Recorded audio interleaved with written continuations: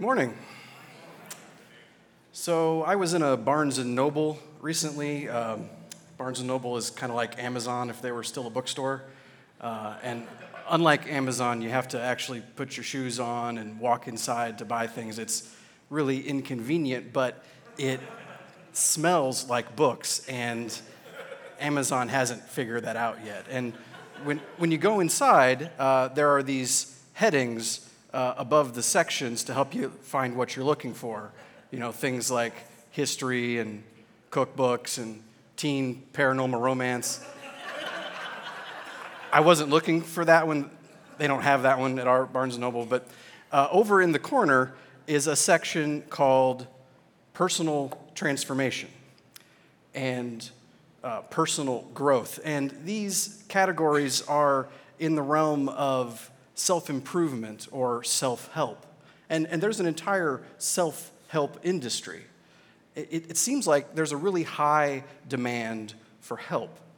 And people want to get that help from themselves. And that makes sense. When we're young, we're messy and we think we can fix it. And when we're old, we're messy and we don't want to tell anyone that we didn't fix it. So self-help, right? Makes sense. I don't know about you, but what I find is that I'm not always that helpful. It turns out that myself is the guy who got me into the situations that I want help with. You know, even when I want to do well, I want to treat people well, and somehow I don't. Things get messy. And Jesus knows about this problem. And so he offers a helper, the Holy Spirit.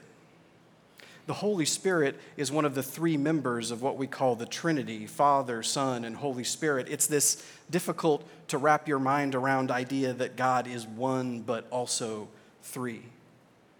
In John 14, Jesus is speaking to his disciples shortly before he's going to be arrested, and he says, "And I will ask the Father, and he will give you another helper to be with you forever." And a little later in the next chapter, "But the helper, the Holy Spirit, whom the Father will send in my name, he will teach you all things and bring to your remembrance all that I have said to you." The Spirit is called a helper here, and it's worth noting that the Greek word used doesn't have the subordinate connotation that the English word helper can have. The Spirit is your helper, but the Spirit's not your assistant, right? Many times in the Old Testament, God is referred to as a helper. It's a different word, of course. The Old Testament was written mostly in Hebrew, but that word also doesn't have that subordinate kind of connotation. Rescuer might be another English word we would use. Do you know the first time someone is called a helper in the Bible? It's on the second page. It's Eve. Yeah, all right, it's Eve. Genesis 2, "Then the Lord God said, 'It is not good that the man should be alone. I will make a helper fit for him.'" So in what way is Eve this non-subordinate kind of helper?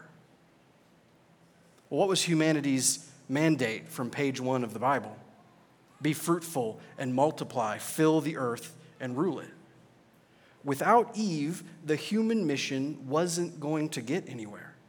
Adam lacked the capability to fulfill the mission on his own, but with Eve, an essential helper, it became possible. And I think that's an analogy for how the Spirit is our helper. Without Eve, the human mission cannot advance, human life can't continue.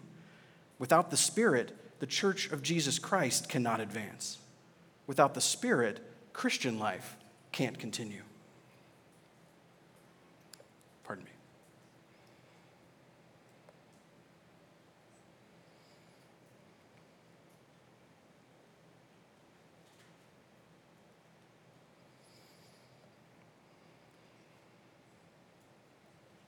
Now, hopefully, it's evident to you why Adam and Eve are critical to the fruitful and multiply and rule mission, but why do we need the Spirit's help? Jesus died on the cross and rose again, took away our sins and saved us. If that's the case, why do we need the Spirit? In our scripture reading series, we just finished 1 Kings, and in it, the story of Israel hits its high point. Back in Genesis, God promised Abraham that his descendants would become a great nation. And when Abraham's descendants find themselves slaves in Egypt, he promises Moses that he will deliver the people into a promised place where they can become the promised nation. Eventually, they arrive, and David becomes king, and God promises him that his descendants will sit on Israel's throne. And so in 1 Kings, Solomon, David's son, is on the throne. And let's look at the situation. From 1 Kings 4, Judah and Israel were as many as the sand by the sea. They ate and drank and were happy. In 1 Kings 5, this is Solomon talking, but now the Lord my God has given me rest on every side. There is neither adversary nor misfortune. Now there's more going on here than those 4 short sentences led on. This is a first. The chosen people of God have been going from disaster to disaster for the first 300 pages of this book. And finally, they've arrived. They're in the promised land. There is plenty. There are no enemies. And they have a king, and not just any king. Solomon is described in 1 Kings 4 as having wisdom and understanding beyond measure and breadth of mind like the sand on the seashore, so that Solomon's wisdom surpassed the wisdom of the nations. They have an absolute genius of a leader and a newly built temple. The temple is where the people can encounter God. It used to be a tent, but now it's a building, and a grand one at that, a permanent, secure house of God. So the people are happy and secure. They have the best leader they could possibly have, and they have the temple of the Lord. What could go wrong? Well, back in Deuteronomy 17, God explains what Israel's king should be like. Israel's king is supposed to write out a copy of God's law and read from it every day. This is quite a bit nerdier than your typical ancient Near Eastern king. I think most of them were into like gladiators and chariot racing. But one of the things that's part of that law is this passage, which is about the king and what he shouldn't do. Deuteronomy 17, only he must not acquire many horses for himself, or cause the people to return to Egypt in order to acquire many horses, since the Lord has said to you, you shall never return that way again. And he shall not acquire many wives for himself, lest his heart turn away, nor shall he acquire for himself excessive silver and gold. While 1 Kings is describing this time of peace and prosperity for Israel, it provides some details about Solomon's reign. Solomon was bringing in 50,000 pounds of gold per year, and silver was as common as rock. Now, I don't know how to do the inflation math for 3,000 years, but it's a lot of money. Solomon had 1,000 wives and concubines. And Solomon had 1,400 chariots and 12,000 horsemen and horses. And where do you think the horses were from? From Egypt. I don't know, maybe Solomon didn't write that part down, but those 1,000 wives and the gold and the Egyptian horses did turn Solomon's heart away, just like Deuteronomy said they would. Solomon and the entire people fall into idolatry, and the good times of 1 Kings chapter 4 are over by chapter 11. What happened? What better circumstances could there have been? I think Paul would say it was the works of the flesh, which he describes in Galatians 5. Now, the works of the flesh are evident: sexual immorality, impurity, sensuality, idolatry, sorcery, enmity, strife, jealousy, fits of anger, rivalries, dissensions, divisions, envy, drunkenness, orgies, and things like these. I warn you, as I warned you before, that those who do such things will not inherit the kingdom of God. Do you think Solomon's wealth and women and military power, that's what the horses were, fed any of those works of the flesh? We're driven by any of those works of the flesh? Yes, of course. And that is why we need the Spirit. There is something in us, these desires of the flesh, that even when everything is in our favor, tear us down, bend us back towards broken relationships. I think that the entire Old Testament is an argument that humanity cannot save itself, no matter how favorable a situation we have. But the Spirit can oppose this critical failing. It's help, not self-help, but a helper who can do for us what we cannot do for ourselves. You see, the work of Jesus is our salvation. For those who trust Jesus, there is no condemnation. Our record of sin is removed, and Jesus' record of righteousness is ours. And it happens in an instant, a flick of a switch. But a change in our status does not remove the desires of the flesh. The Spirit does that. Now let me be clear. If you have given your life to Jesus, trusted in who he is and what he has done, and still find your heart contains jealousy, anger, divisions, do not be alarmed. This is expected. Nothing separates you from Christ. The Spirit's work is sanctification, and it's not a flick of a switch. It's a process by which we become more like what Jesus has already made us, children of God. In 2015, my wife and I bought a house, and when you buy a house, you sign a bunch of papers, and when you sign the last one, it's yours. You own the house. But when does it become a home? We moved in with zero furniture. We ate our first meal sitting on the fireplace, and it took a while. We found furniture, and we put books on the bookshelf, and we painted our son's room, and it just took a while to feel like home. And that's what the work of the Spirit is like. You're in the family of God in an instant, like owning the house, but growing into that family is a process. And I realize that analogy would work better if someone had gifted me the house, but that's not what happened, so I'll just explain. Paul tells us what the work of the Spirit, the helper, looks like in our lives in Galatians 5. But the fruit of the Spirit is love, joy, peace, patience, kindness, goodness, faithfulness, gentleness, self-control. Against such things there is no law. And those who belong to Christ have crucified the flesh with its passions and desires. If we live by the Spirit, let us also walk by the Spirit. You know, fruit is a very important image in the Bible.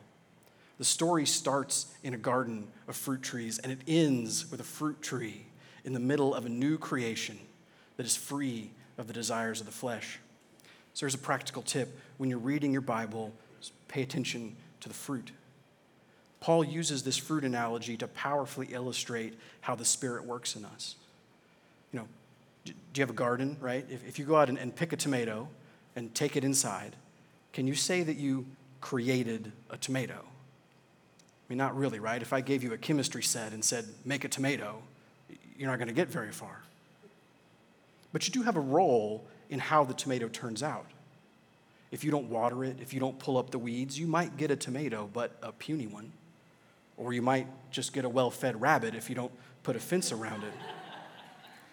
And the fruit of the Spirit is like that. We can't do for ourselves what the Spirit can do, oppose the desires of the flesh, not genuinely and not permanently at least, but we can help or hinder the Spirit's work. That's what Paul means by walking in the Spirit instead of gratifying the flesh. Paul says it a different way in Romans 8.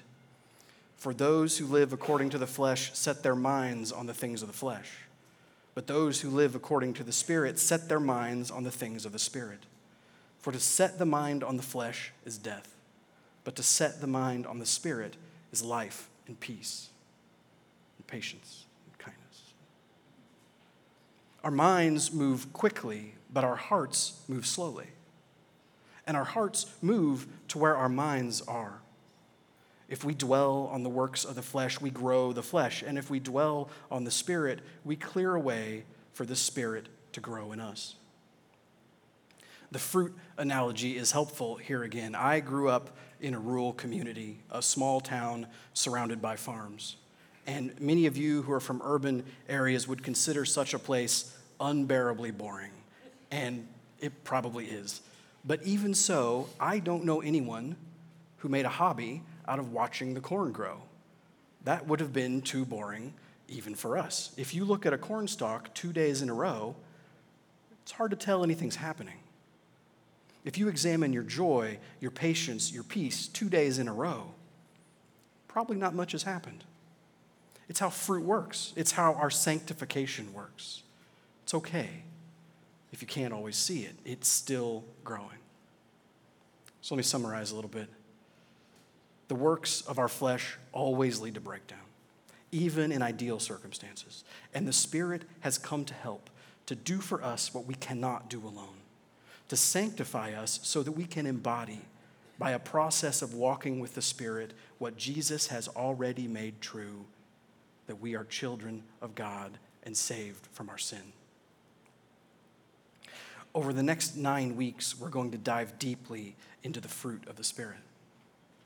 Do you remember what Brian said about this last week? It's the fruit of the Spirit, singular. The list of 9 things are aspects of that fruit, ways that the fruit manifests in our lives. And that's important because it's not a list to pick and choose from, like you have kindness and I have self-control. No, all of these things emerge in our lives through the work of the Spirit. So let's look at the fruit of the Spirit, singular. And an immediate question I have is, who is the fruit for? The Spirit working in you to produce these things, who is that for? Is it for you? Well, it is evidence that you are being sanctified. The life of God is growing in you and displacing the life of sin, which is no life at all. And that is of tremendous benefit to you, but is it only for you? I don't think so. These are relational words, right? Love doesn't mean much without someone else to love. Right before this passage about the fruit of the Spirit, Paul exhorts us to serve each other in love and reminds us how Jesus summarized the law, you shall love your neighbor as yourself. This entire passage is in the context of how we relate to each other. The fruit analogy is helpful a third time. The apple isn't really for the tree, right? The creatures that eat it benefit from its nourishment, but the seed in the apple, that's how we get more apple trees. When someone encounters a person who is walking with the Spirit, they can be nourished by their patience, by their gentleness, by their love. And if they haven't encountered Jesus, a seed is planted. This is what we should expect. A little yeast works its way through the whole dough. The kingdom of God is not a grassroots movement, it's a fruit tree movement. God is a helper. Jesus is a helper. The Spirit is a helper. They do for others what they cannot do for themselves. And as the Spirit matures us into what Jesus has made us, members of God's family, we join the family business. We become helpers. Last week, Brian told us there's a reason that love is the first aspect of the fruit and that we'll talk about it last. So there's some suspense for you. You can come back in 9 weeks and find out why that is. But I think there's a reason that joy is second, or at least early in the list, and we are going to talk about that today. So what is joy? I'm hesitant to read dictionary entries to you. I feel like that's the realm of graduation speeches. Webster's dictionary defines achievement as, and then you're just thinking about how hot it is, and you're not listening anymore. So I don't want that to happen, but we're going to talk about one word for 15 minutes. So here comes a definition. Joy, a feeling of great pleasure and happiness. So not a complicated concept. Very happy. Is that what Paul had in mind? Well, first off, Paul didn't have joy in mind, J-O-Y, because he wrote this in the 50s, not the 1950s, just the 50s. And English wouldn't be around for like 1,200 years, right? So Paul wrote chara. And if you look chara up in an ancient Greek dictionary, it means joy. So good translating there. We don't have the whole helper, subtle connotation thing like we had earlier. But still, does Paul mean that the work of the Spirit in you will produce very happiness in your life? I'm not saying that it won't, but the definition of joy as one end of a happiness spectrum doesn't fully capture what's happening here. And to understand what is, we need to look at how the word joy is used in the Bible. So here's some examples. I'm going to go through these kind of quickly, but just pay attention to the words joy and rejoice, which is the verb form of joy, and some of the words that are around these, right? So John 16, Jesus is again talking to his disciples right before he's arrested. When a woman is giving birth, she has sorrow because her hour has come. But when she has delivered the baby, she no longer remembers the anguish for joy that a human being has been born into the world. So also you have sorrow now, but I will see you again, and your hearts will rejoice, and no one will take your joy from you. 1 Peter, blessed be the God and Father of our Lord Jesus Christ, according to his great mercy. Pardon me.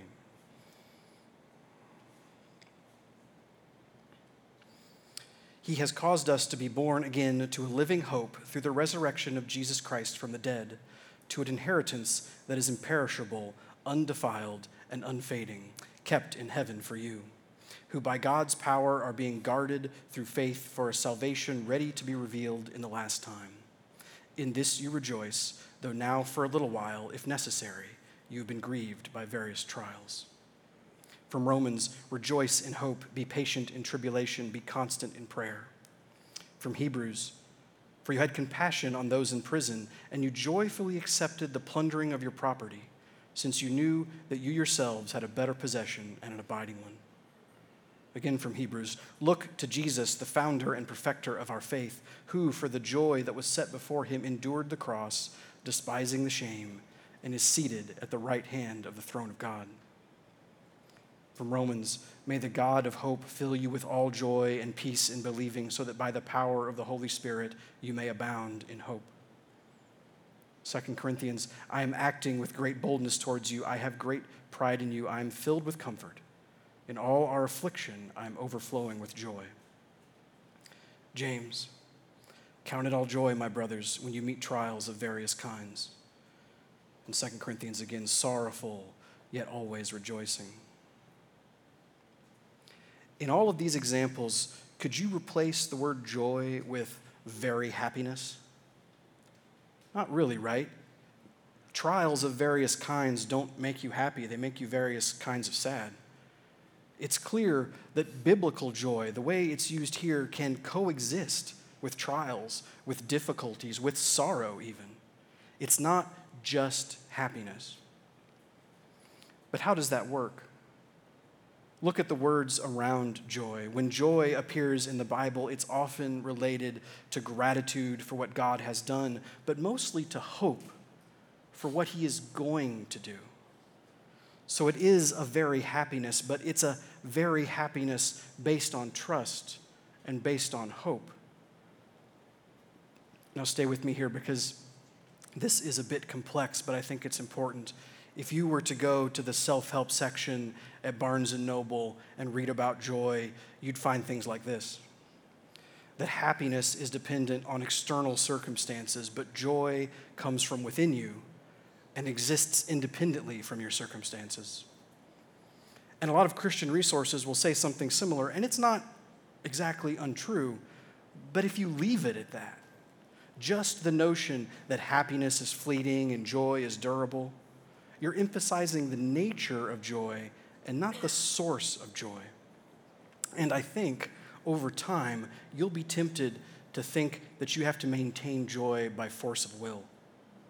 Every time circumstances hurt your happiness, you'll say, well, there goes my happiness, but that doesn't affect my joy because my joy isn't based on circumstances. And it becomes kind of a mantra, choose joy, choose joy, choose joy. I think joy is absolutely a product of your circumstances.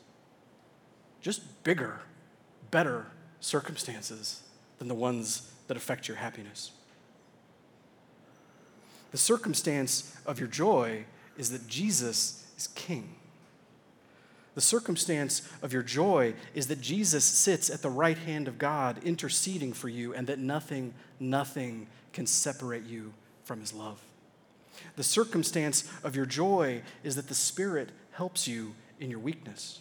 The circumstance of your joy is that the Spirit intercedes for you with prayers too deep for words. The circumstance of your joy is that God works all things together for your good. The circumstance of your joy is that God will wipe every tear from your eye. The circumstance of your joy is that all of this has been planned and tended and guided for you to bring you home. And that big circumstance cannot be affected by any of the things that affect your happiness. And so your joy can't be taken away. You know, I'm not sure I like the phrase choose joy. I know the radio station is very popular, but you don't have to choose joy. Joy chose you. The Spirit that is in you carries the character of God, the joy of God. Remember joy. Remember gratitude. Remember hope. The extent to which we set our minds on gratitude for what God has done and hope in what God is doing is the extent to which our heart has access to the joy that is ours in the Spirit. And I think that's why joy is second in the list. Joy is the manifestation of our recognition that God is who he says he is and will do the things he has promised to do. Gratitude and hope is how we feed the Spirit and not the flesh, and allows the Spirit and all the other aspects of the fruit to grow in our lives. Remember, church, Solomon had the temple, the presence of God among the people, but we have the Spirit, the presence of God in our hearts, and that makes all the difference. When Jesus was crucified, the curtain in the temple that separated the presence of God from us tore in half from the top down. And the Bible is a book. And if you went to Barnes & Noble to find a Bible, which section should you find it in? There's a section called Bibles. It's in Bibles. But let's say there wasn't. What section should it be in? History? Philosophy? Self-help? I think the Bible should be on the newsstand. Because what is news? It's a piece of information about a change in the world that affects how you live. It can be big news, like here comes a tornado, or it can be small news, like a highway is closed. But either way, big or small, you have to decide how this change in the world affects how you live. And this book contains a critical piece of news, that Jesus is king, and he reigns over the kingdom of God, and that a helper is here who can oppose the force that has caused so much destruction in our world, the desires of the flesh. And that all you need to do to join that kingdom is to take Jesus' outstretched hand and follow him. It's good news, not good advice. Jesus doesn't have 10 steps to help us increase our joy. Jesus has an announcement that the author of joy wants to plant it in your heart if you'll trust that he can. This is the fourth sermon I've done here, and the one that I'm the least confident about, because I wasn't sure I was qualified to talk about joy. Some of that is my personality. I'm not known for my exuberance, right? And I'm sure someone has been thinking, why did they get this guy for joy? I mean, I wasn't even sure he was going to talk about it there for a while.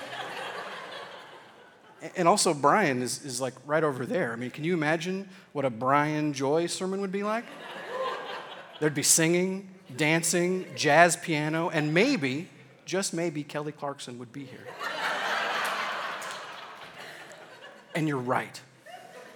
I would like to see that too. But, it's not just my demeanor, or even mostly. It's that since I've been a little kid, I have struggled with worry and depression and anxiety. And those things, especially anxiety, feel like the opposite of joy, right? As joy is to hope, anxiety is to despair. It doesn't care about circumstances. It just drags you down. And, the question, what could go wrong? The list of answers just gets longer and longer, right?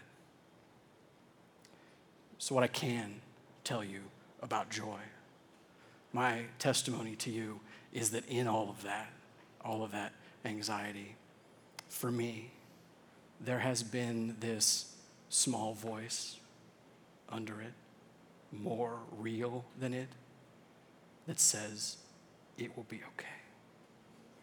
And friends, I don't know where that could come from, except that I'm being helped, that something is growing in me, the Spirit is growing in me.